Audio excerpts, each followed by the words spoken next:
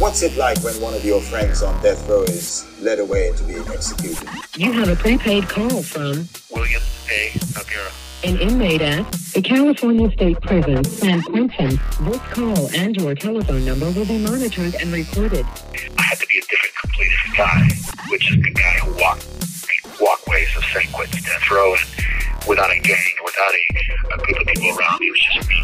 Soon after you went into to be on death row, and you didn't really understand the prison workout system so much, but then he said, we're going to do 75 sets of it. To me, that seems extreme. So I'm wondering if there's a danger of overtraining, wearing yourself out so that you're... No, that's actually funny. It's funny, and I'll tell you why. That's a good one, man. I'll tell you why. Look.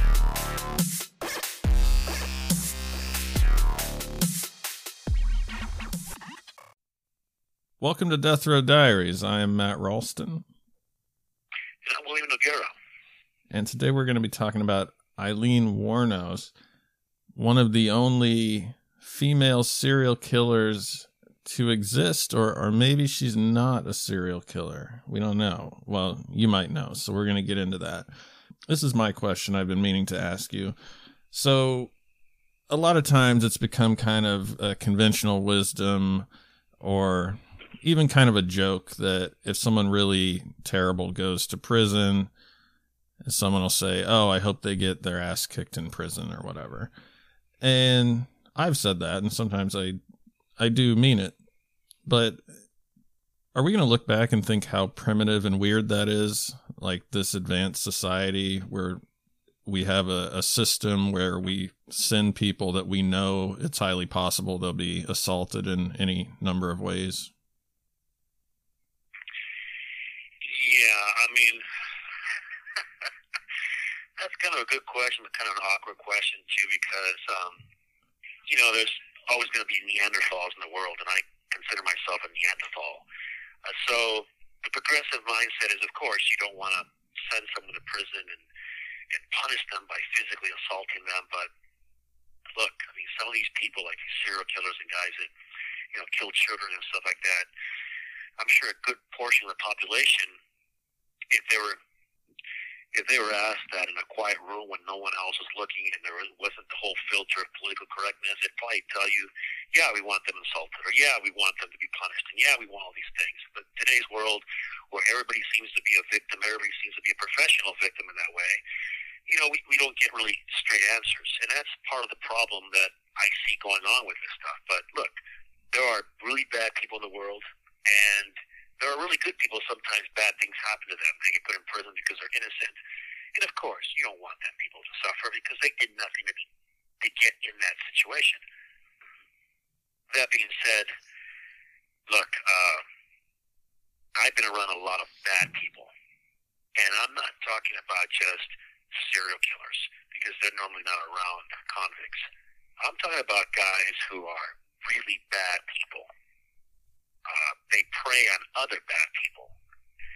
So, I mean, you would be right to say, hey, I wish that person something bad happens to them, because no matter what situation he's in, he's going to find a victim. So it's not primitive. I don't believe it is. In a perfect society of intellectuals, sure, of course, you're going to find people who are going to, put their nose in the air and say, yeah, you shouldn't be thinking that way. Or in 2,000 years, when we all look like coneheads, yeah, maybe that'll work. But in today's world where humans are still animals, we are the only animal that reasons, but we're still animals, I don't think you're too far off by saying that. Don't forget to follow us on Instagram at Death Row Diaries and Facebook at Death Row Diaries, and listen to the show wherever you listen to it. Don't forget to rate and review the show, particularly on Apple Podcasts.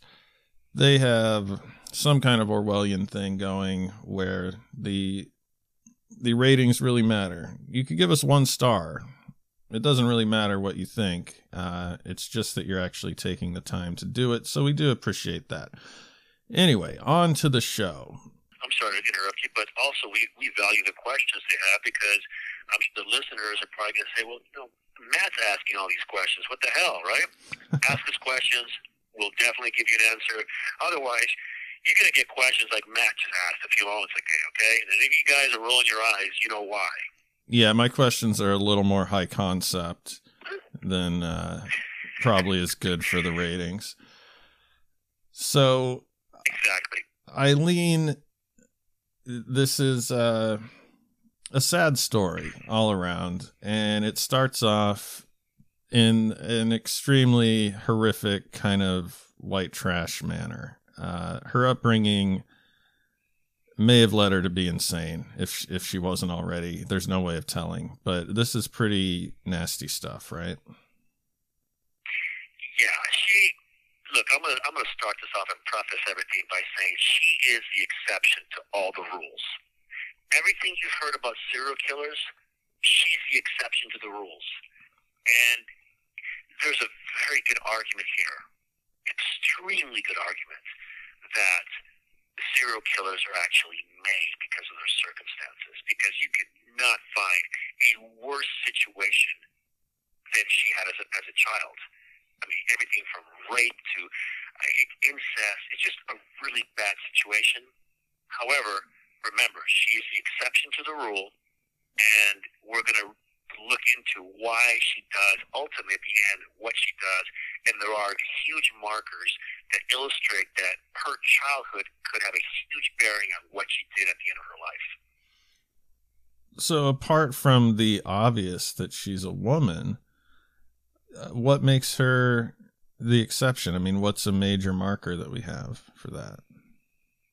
Okay, well, by definition, a serial killer is a person that kills 3 or more people in, separate individual things, and it's usually done because of sexual or psychological gratification. Women normally do not, I'll repeat that, do not kill for psychological or sexual gratification. Most women that kill, and we define them, or at least some people define them as serial killers, it's because they kill several people and they do really bad things, but that's not what makes a serial killer. And most women, as I said, kill because for numerous of reasons, but some of the biggest reasons are for gain. Women are either black widows, they kill their mates, they are people, they call them the angels of death because they kill in nursing homes, or they do it for a specific reason. Most of the reasons are poison. I mean, most of the method is poisoning. And when they kill children, it's by asphyxiation. Well, this is a woman who does it completely different. Instead of doing it indoors in a work-related situation like most women who kill multiple times, she kills outdoors. And instead of using poison or suffocation, she kills with a gun. So that alone sets her apart. Now, there have been many cases where women will be in the presence of a serial killer. They're their mate. You have numerous of cases of guys here on California's death row who were the guy was a serial killer, and their wife or girlfriend or mate or whatever you want to call her was with them during these murders. She was submissive to him. The sexual gratification and the psychological gratification was for the male, not for the female. She was there as basically a submissive person involved. Wuornos is different. And as I mentioned, she is the leader, she is the alpha, she is the one that's doing the killing, and she does so completely outside the realm of norm for women. So if someone were seeking vengeance, if someone had a hit list of people that they could prove had done them wrong, maybe stolen from them or killed a family member, and they went around and killed all these people and checked them off of their list, but they had a legitimate grievance and it wasn't for gratification sexually, but just for to fulfill a void or something, would that make them a serial killer? Like the Punisher comic book character, is that guy a serial killer? No, absolutely not. The women that do it, there are women that are revenge killers. They kill their lovers, but usually they run out of victims very quickly because you can't amass 40 or 50 people have done you wrong normally. So there are women that kill for revenge, sure, but they are by definition. Remember, I'm saying by definition, because the sexual and psychological gratification is what makes a serial killer. Women don't normally do that. They're not out there, and every woman with high heels, they have to kill them because they have an issue with women with high heels, and it's based on all these different things. So, in your question, no, a person with a list because of vengeance is not a serial killer. They killed numerous people. In that sense, a hitman would be a serial killer, but he's not. He's a hitman. He kills for gain. He's doing it for money.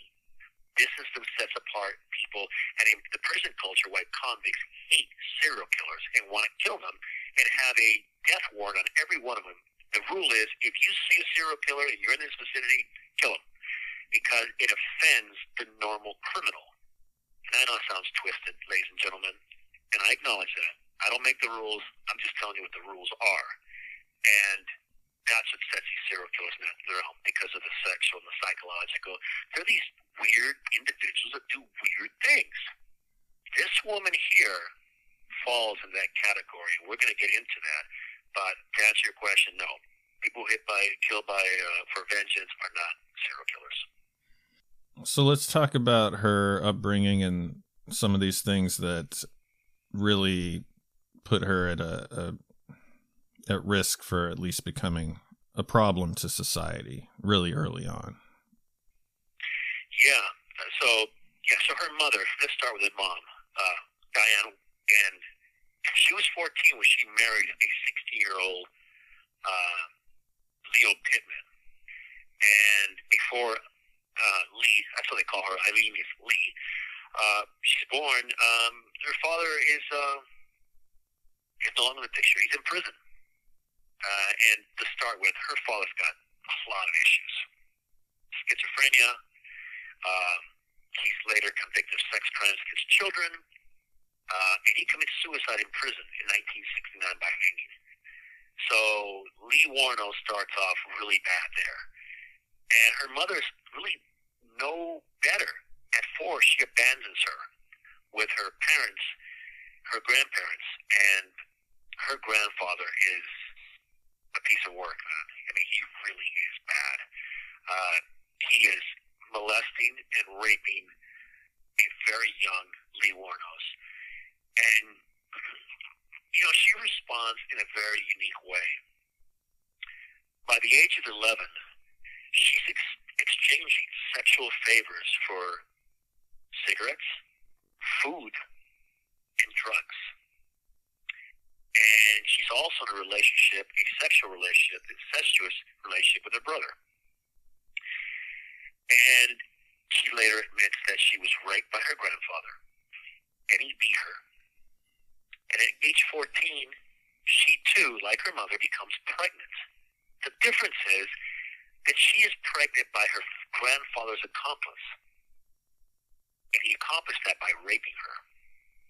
She gives birth to a child on March the 23rd, 1971, and that child is placed up for adoption.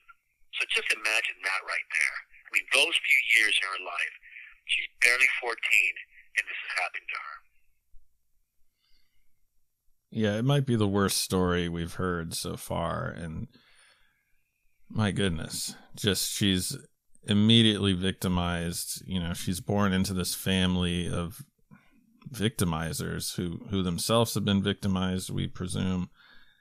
She's got to get out of there. I mean, she's got to get out of there by any means possible. Well, yeah, but look what she knows. She knows that through sex she can accomplish some of her needs. And she's almost forced into the situation because at 15 years old, that same grandfather who has molested her, who his accomplice has raped her and impregnated her, throws her out of the house at 15. Now, I don't know about you, Matt, but when I was 15 years old, I was a knucklehead, but I was a boy, and I probably could have fended for myself a little bit.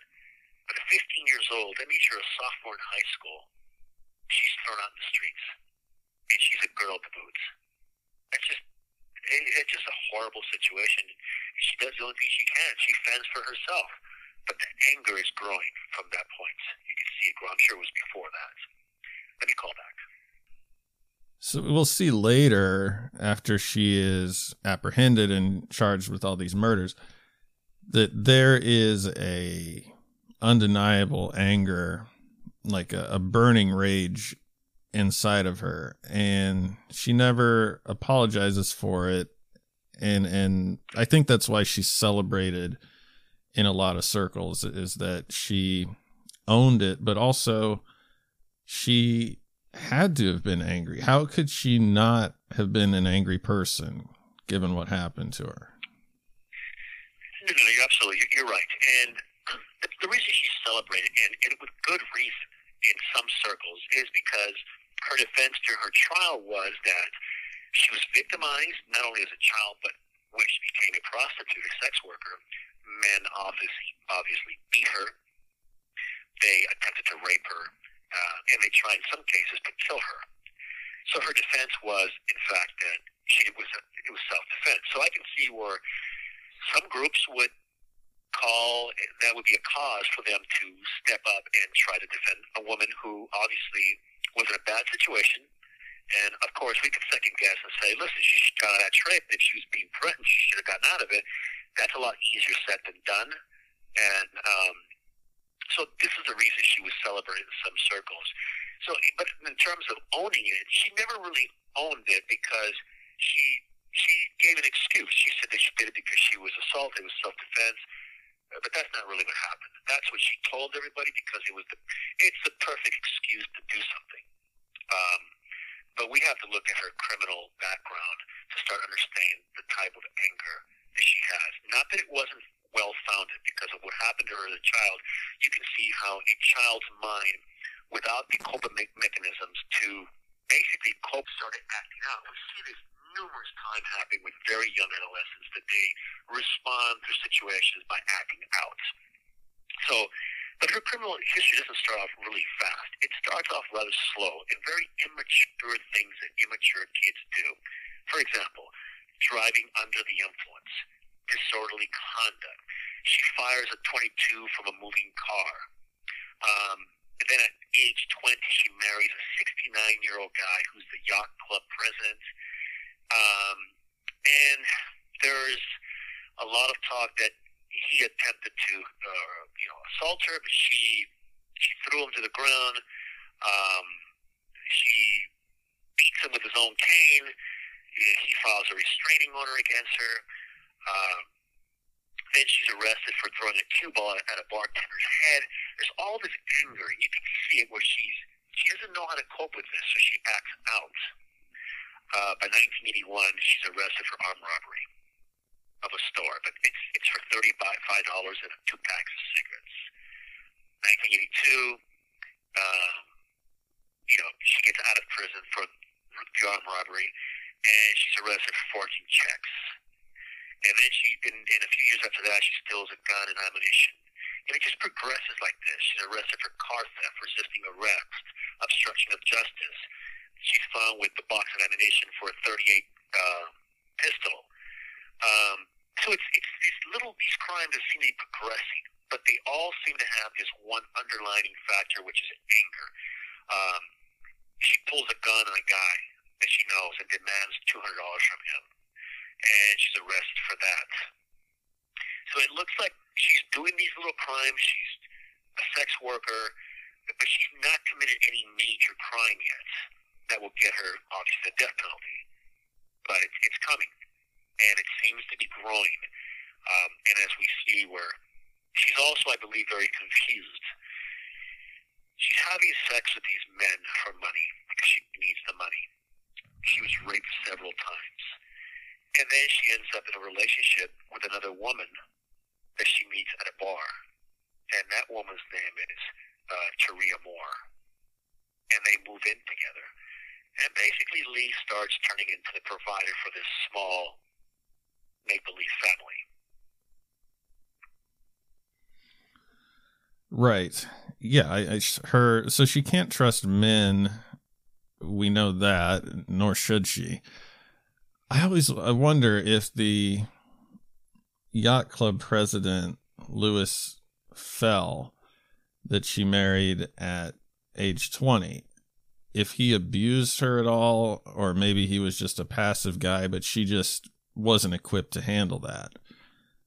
I wonder what that relationship was like. Yeah, that would be very interesting. But from what we know of her and these, we know how relationships are. There's always two stories, two sides of the story. Maybe he said something to her. Maybe he pushed her buttons. Maybe he tried to assault her. But her response is normally what it always has been. She responds with violence. But he does, in fact, file a restraining order against her, and she's out of that relationship. They're no longer together. So it's hard to tell what really happened. It looks like from all accounts that she was the aggressor. But, of course, she's a woman. The guy's a man. He is nearly 70 years old, so you kind of wonder what really happened there. Was it her? Was it him? I guess we'll never know because she has since then been executed, and Mr. Fell is no longer with us. But, yeah. She meets this young lady, and by November the 30th, 1989, things change very quickly for Lee Wuornos. And this is where we really want to pay close attention, because this first one is a very big indication to possibly why everything starts to happen. So she gets picked up by a guy named Richard Mallory. He's 51 years old. He is, now repeat, he is, not alleged, he is a convicted sex offender. And when he picks her up, according to Lee, he brutalizes her. He beats her. He rapes her. He sodomizes her. He punches her in the face. He does a lot of damage to her. And her response was, in self-defense, according to her, to shoot him. And they find him, 14 days later, shot to death. And that's where this whole thing begins. It's almost hard to imagine that a guy who's a sex offender and predator wouldn't try to do the same thing to this young woman at the time. So I guess the first one, I would give it to her. I believe that she was, in fact, assaulted, brutalized, and raped by this guy. And I believe that her life may have been in danger, and she responded by killing this man. I believe that. What do you think, Ben? I would give her the benefit of the doubt. She does claim in a really sensational and in graphic detail the way that he assaulted her and raped her, and it involved like spraying, rubbing alcohol into the wounds and stuff, like really crazy stuff. And then she later kind of recounted it and said that she just made it up because it would get her a lot of sympathy and attention. But yeah, I mean, the guy's got a record, and she's the kind of prostitute that she is. She's especially vulnerable to these kinds of guys, according to in her own words, she's like a truck stop prostitute. So she's getting picked up by, guys that are there. There's no service. There's no record of these transactions or anything. She is of a vulnerable group, already kind of like the most vulnerable of sex workers, right? She is, and we know from prior serial killers that they are the women who are mostly targeted by serial killers. They're a population of our society who are looked upon sometimes with unfavorable eyes. And law enforcement, as we've also mentioned and looked at closely, pay little attention to them. So yeah, she's definitely, I give her the benefit of the doubt in the first one. Well, because I also think that a lot of these guys, given that they're picking up these truck stop prostitutes, I think prostitution should be legal. I also think it's a creepy, kind of weird thing to do. You could make a case that these guys, just by engaging with this kind of sex worker, are kind of victimizers by default. Yeah, and I agree. Yeah, definitely. These guys aren't the cream of the crop. And look, a lot of truck drivers, a lot of guys on these open highways late at night, they have a young woman in the car, don't feel that maybe they have to pay them, or they feel that they can get away with whatever they want to because no one's going to believe them. So, yeah, you're absolutely right. And this is a bad situation. Even for a guy, this would be a terrible situation to be somewhere in a car on a dark desert highway and something like this happen. I didn't mean to quote Hotel California there, but the Eagles were playing on my head, so there you go. Yeah. So, yeah, maybe that one was self-defense, but eventually her case will be that a pretty substantial number of victims were all self-defense, and that kind of strains the credulity, doesn't it? Any person who's in a traumatic situation, you would think would have the ability to not do it anymore. But there's a problem there because we have to look at the bigger picture, which she's always been controlled. She's always been assaulted. Maybe she almost is that victim that can't help herself because, we see it in people that kidnap women or men. After a long time, they have the opportunity to escape and they don't. There's a mechanism built into them that they basically train to go back to that same lifestyle. We can look at it that way. However, she does strike again. It takes her 6 months to get things going again. But her next victim is David Spears. He's a 47-year-old construction worker. And his naked body is found along U.S. Route 19 in Florida. And he is shot he is shot 6 times with 22. And that's a bit of overkill. And it begins to lend an eye to what is really going on with her, which we'll definitely get to. But it's 5 days later, and she starts again. A gentleman by the name, I don't know if it's a gentleman, but Charles, I'm going to screw this guy's name up. It's Carcassonne, whatever it is. He's 40. He's a rodeo worker. June 6, 1990. He's found in Pasco County, shot 9 times. His body's found in an electrical blanket, and she stole his car. And she took his gun and pawned it. So, you see, it's speeding up. Another guy. We don't know because the body was never found. But Peter Symes, 65, he's a retired merchant seaman. Lee and her girlfriend are seen abandoning his car. So this guy is never found, and her girlfriend and her are found or seen abandoning his car. And later on, Lee's palm print is found on the car. So obviously, she or they killed this guy, but he's never found. It's, August the 4th, 1990, she strikes again. Troy Burris, he's 50. He's a sausage salesman. I don't know how that plays out, but he's a sausage salesman.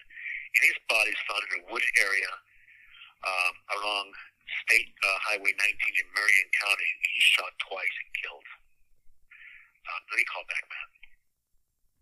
Yeah, so the next guy, it's really hard to put this guy in the same category as the other men. Not to say that this guy was worth more or any of those things, but his name is Charles Humphreys. He's 56 years old. He's a retired U.S. Air Force major. He's a former chief of police. He's also a child abuse investigator. And his body is found fully clothed, shot 6 times in the head and torso. I have a hard time believing that this guy,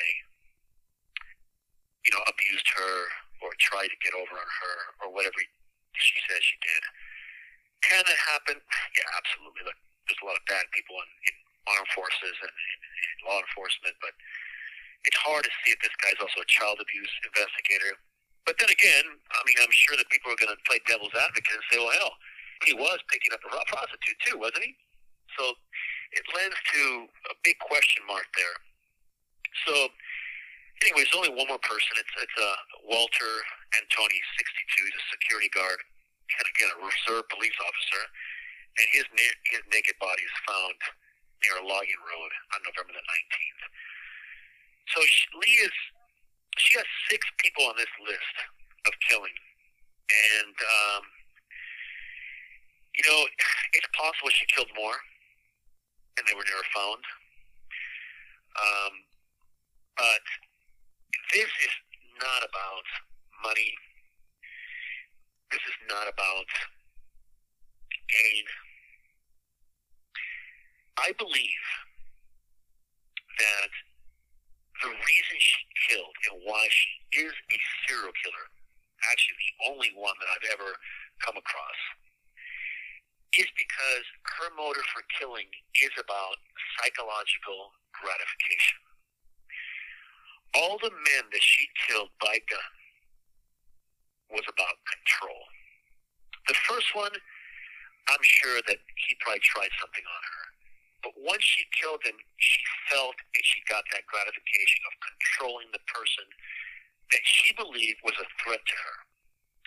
Over time, because she did have mental issues, schizophrenia being one of them, paranoid delusion being another one, I believe that progressed in her mind where she saw all men as perpetrators of abuse for her. So she felt justified killing them, but she also felt the rage that she had to control them. What got her off, what made her what she was the control factor just before she killed them. She had the ability to control these men fully with a gun, make them do exactly what she wanted, and then at the climax of this moment for her, she shot them. Shooting them with that gun is the equivalent of a man serial killer climaxing. That was her climax. The complete control and ultimately of removing that person from the face of the earth by killing them was the ultimate psychological gratification based on control. I have a theory, and it's just a theory. I'm not saying I'm right, but she is kind of trapped here. She has no education, and these mental issues are kind of rearing their heads. And I think that Aileen Wuornos was actually a bright person. I think if she had just got some treatment and had certain drugs, she would have been a functional member of society, with the right steps.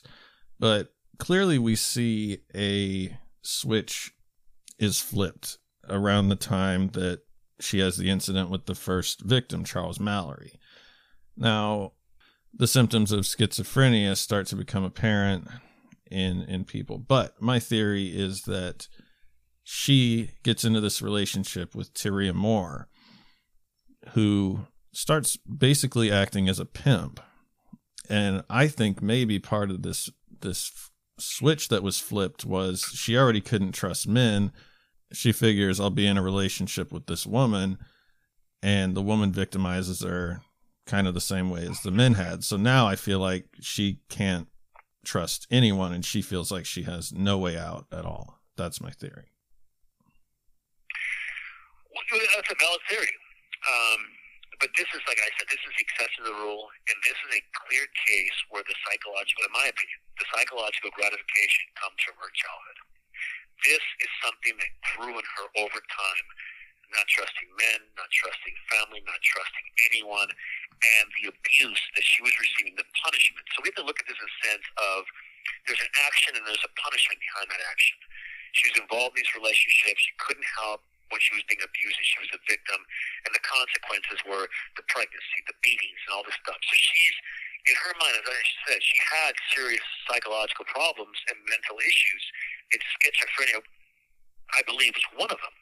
Because at the end of her life, she is talking about poisoning her food, that they're watching her. These are all classic signs of schizophrenia.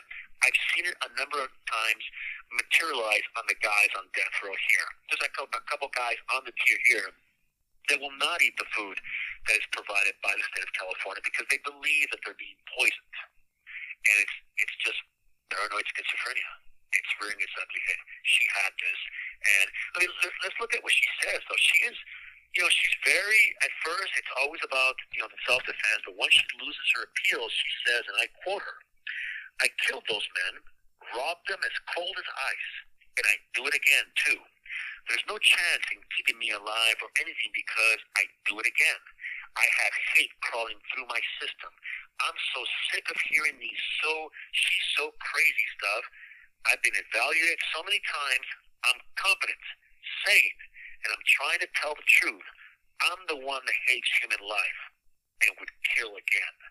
These are her words.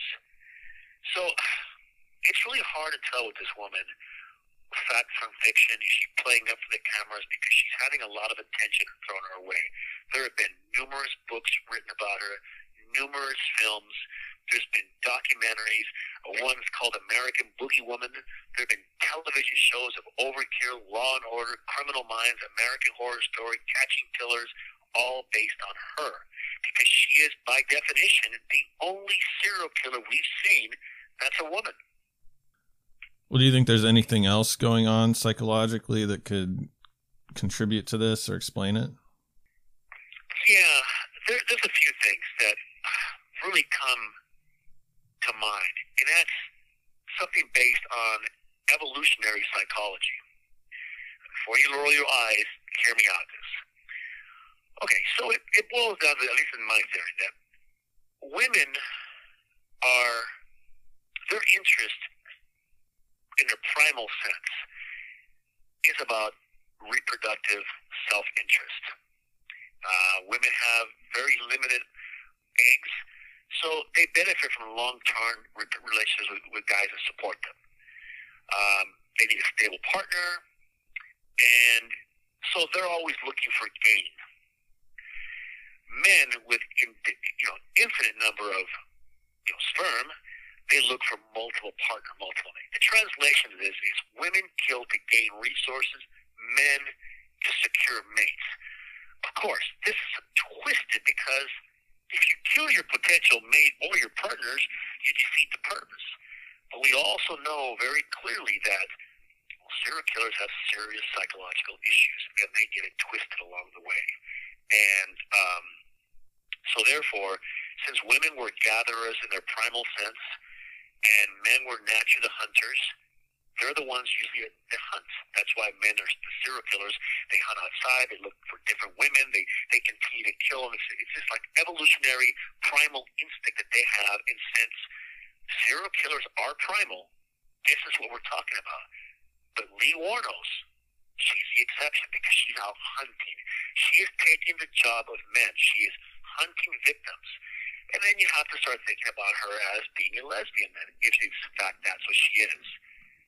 If she is, she may potentially already be in that mind frame of hunting, being the provider.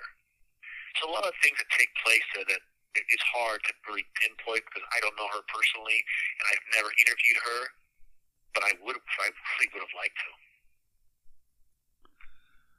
Yeah, so she's just out with her girlfriend / pimp, and it's basically nihilism at this point. I wouldn't say she wants to get caught, but they're out of time. They're just cruising around in a stolen car, going to biker bars, getting drunk, and I would suffice to say she doesn't have a plan. Is that about fair?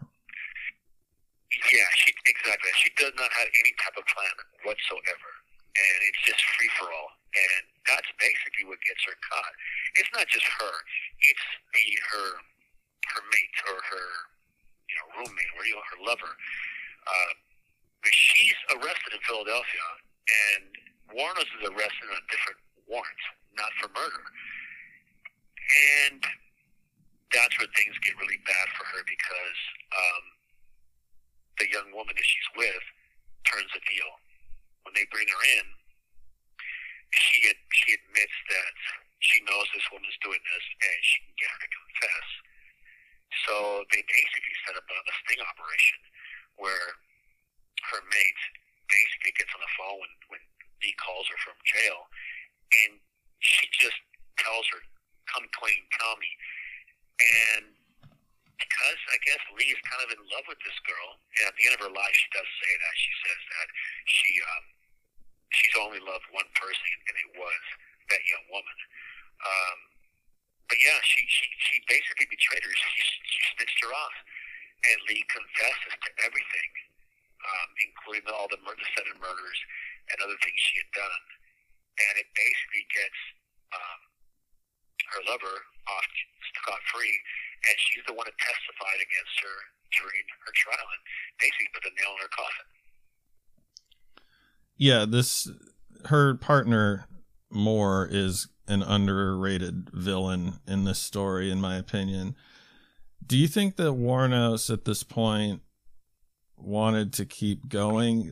I keep thinking of her as being trapped kind of since she was born, and then she was trapped in this prostitution cycle, and then after she committed a bunch of murders, she is very much trapped. There's no way out.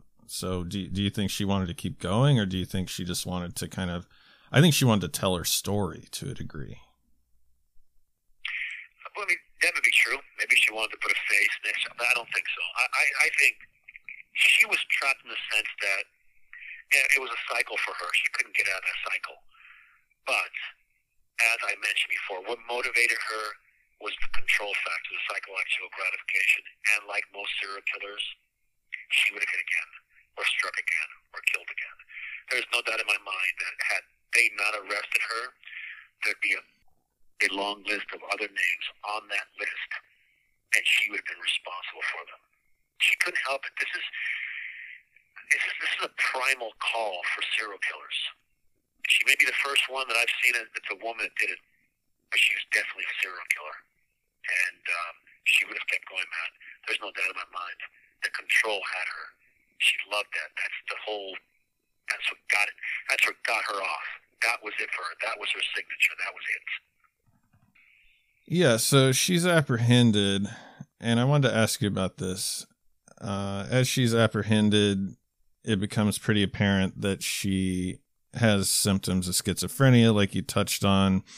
She thought that she was being poisoned. She thought that her TV was bugged to spy on her, which is a very common symptom of people with schizophrenia, how it manifests itself. And she's unapologetic. But I wanted to ask you, we've seen people who are unapologetic, maybe taunt the victims, but have you seen a serial killer apprehended that exhibits these symptoms so strongly? When she's talking, her eyes are kind of bugging out of her head. She's gesticulating wildly. She jumps around a little bit from thought to thought, but she's really looking at the camera, at the interviewer, like, please understand what's inside my head. But at the same time, what's coming out of her mouth is frankly pretty crazy half the time. But so have you seen someone apprehended that looks like a stereotypical crazy person as much as she does? Well, I mean, I'm not law enforcement, so I've never been there when they apprehended the serial killers. I've got to know the serial killers after they're convicted and they're on death row. No, I have not met another male serial killer that exhibits that. Yeah, they're usually kind of laid back and, I don't know, detached. She's very engaged with her crimes still. Yeah, I think she has, as I said, she was very young when these things happened to her as a child and being abused and raped. I think she doesn't have the tools to express herself. I don't believe she knows how to express herself, and she doesn't have control over her bodily, the manifestations that happen in her eyes or in her face. Those are cues that kids usually learn very early on by being around peers and other people, and they learn behavioral sciences. They know how to behave in normal situations and even not so normal situations by examples of what they've seen. She clearly did not have a lot of friends. She did not interact with a lot of kids her age. Most of the time, the kids that she interacted with were boys who were paying her lunch money or giving her cigarettes or drugs if she would show them her breasts or they got to fondle her. So she never had those kind of interactive relationships with people that would engage her in a manner which she would know how to act in front of other people. And I think that's what you're seeing right there. Yeah, painted with schizophrenia and all this stuff, but that's what you're seeing there, is a person who doesn't know how really to act in front of in prison they say that. There's a joke in prison. They say, I'm sure people that are listening who were in prison or are in prison would say, yeah, we've heard that. And it's this. A guy's about to get out after 10, 15, 20 years, and he tells his buddy, man, I don't even know how to act out there. And that's classic. Because you've been locked up so long that you don't know the behavioral cues on how to act out there. So I guess it expresses itself in hostility. Yeah, she over-exaggerates her emotions, her eyes. She over-exaggerates everything because she doesn't know these control cues. She doesn't know how to act in front of people where it would be normal behavior. So I think that's what you're seeing right there. But interestingly enough, it's almost like she's trying to inflict a bit of fear in people as she talks, and sympathy at the same time. It's interesting. I've read a couple of, I actually read a book about her as well. It was interesting because if you look at her crimes, control was the big fix for her. That control was manifested through fear. These guys are afraid of her. At the very end, she was no longer the victim that she has been her whole life. So she becomes the brutalizer. She becomes the person that she's always hated because she was the victim. So how does she do that? She controls them. How does she control them? With fear that they're going to die. And it's almost like she does that for the camera a bit. She tries to manipulate, but she's not very successful because it comes off, as you mentioned, kind of crazy, doesn't it? Yeah.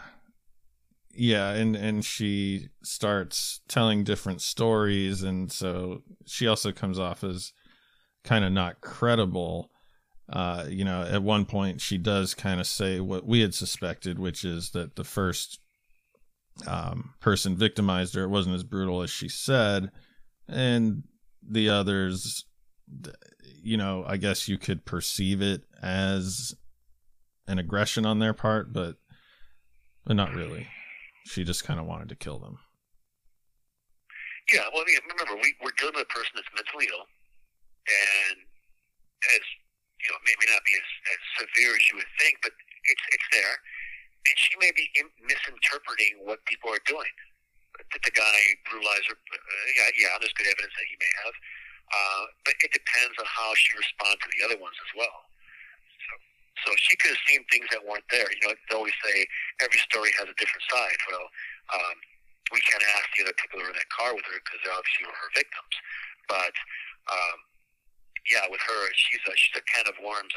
Once you open it, there's just questions after questions after questions, and she's going to be the subject of a lot of psychological profiles for the very near future or extended future because of what she did and what she represents in that particular mind frame of serial killers.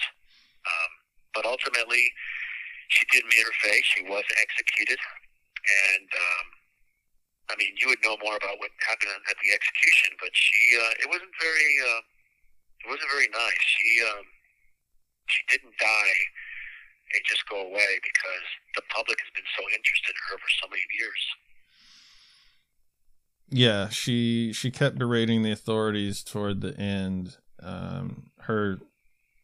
The theory she was working on at the end was that the authorities allowed her to keep killing because they wanted the attention of having arrested a serial killer. So the more murders she had, the more clout they would get. Doesn't seem especially realistic. She declined her last meal. This is in October of 2002. She's imprisoned on death row in Florida, and her last words were, "Yes, I would just like to say I'm sailing with the Rock, and I'll be back, like Independence Day with Jesus, June 6th, like the movie, big mothership and all. I'll be back, I'll be back." And she was executed at 9:47 a.m., the 10th woman in the United States to be executed since the Supreme Court decision in 1976. So, yeah, I think that from a mental health aspect, there is so much to be learned from her case. I mean, do you think it's possible that genetically she did not have a marker for schizophrenia, and that just due to circumstances that are nearly unheard of, unrecorded, certainly not studied, that it just took its toll on her brain? Well, that's really possible. And although I play a psychologist on podcast, I'm not really a psychologist.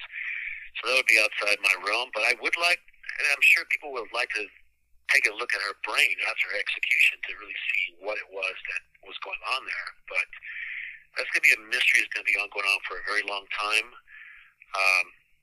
Yeah, she's a very unique case, and the perfect case study for this kind of stuff. I guess the scary part is that we're going to see this happen more and more. There's going to be more women that become serial killers. It's just a matter of time, if they're not already out there doing what Wuornos is doing, except they're a little smarter and they know how to get away with it. As I've mentioned before, more than 600,000 people a year disappear every year in the United States. No one hears from them again. Could there be a woman serial killer working the highways, working the streets, picking up men who see a vulnerable, beautiful woman? Maybe they don't look like Lee Wuornos, they're actually beautiful. Is it possible? The answer is yes. And let's hope that her words don't come true where she says, "I'll be back." That would be one hell of a movie, huh?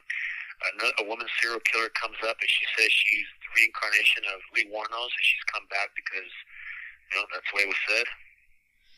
I mean, given the criteria of the death penalty, do you think she should have been executed just because of the circumstances of, I mean, I know there was a trial and it was proved that she was a murderer, so I guess not, but I guess there's no room for sympathy when you've done the crimes.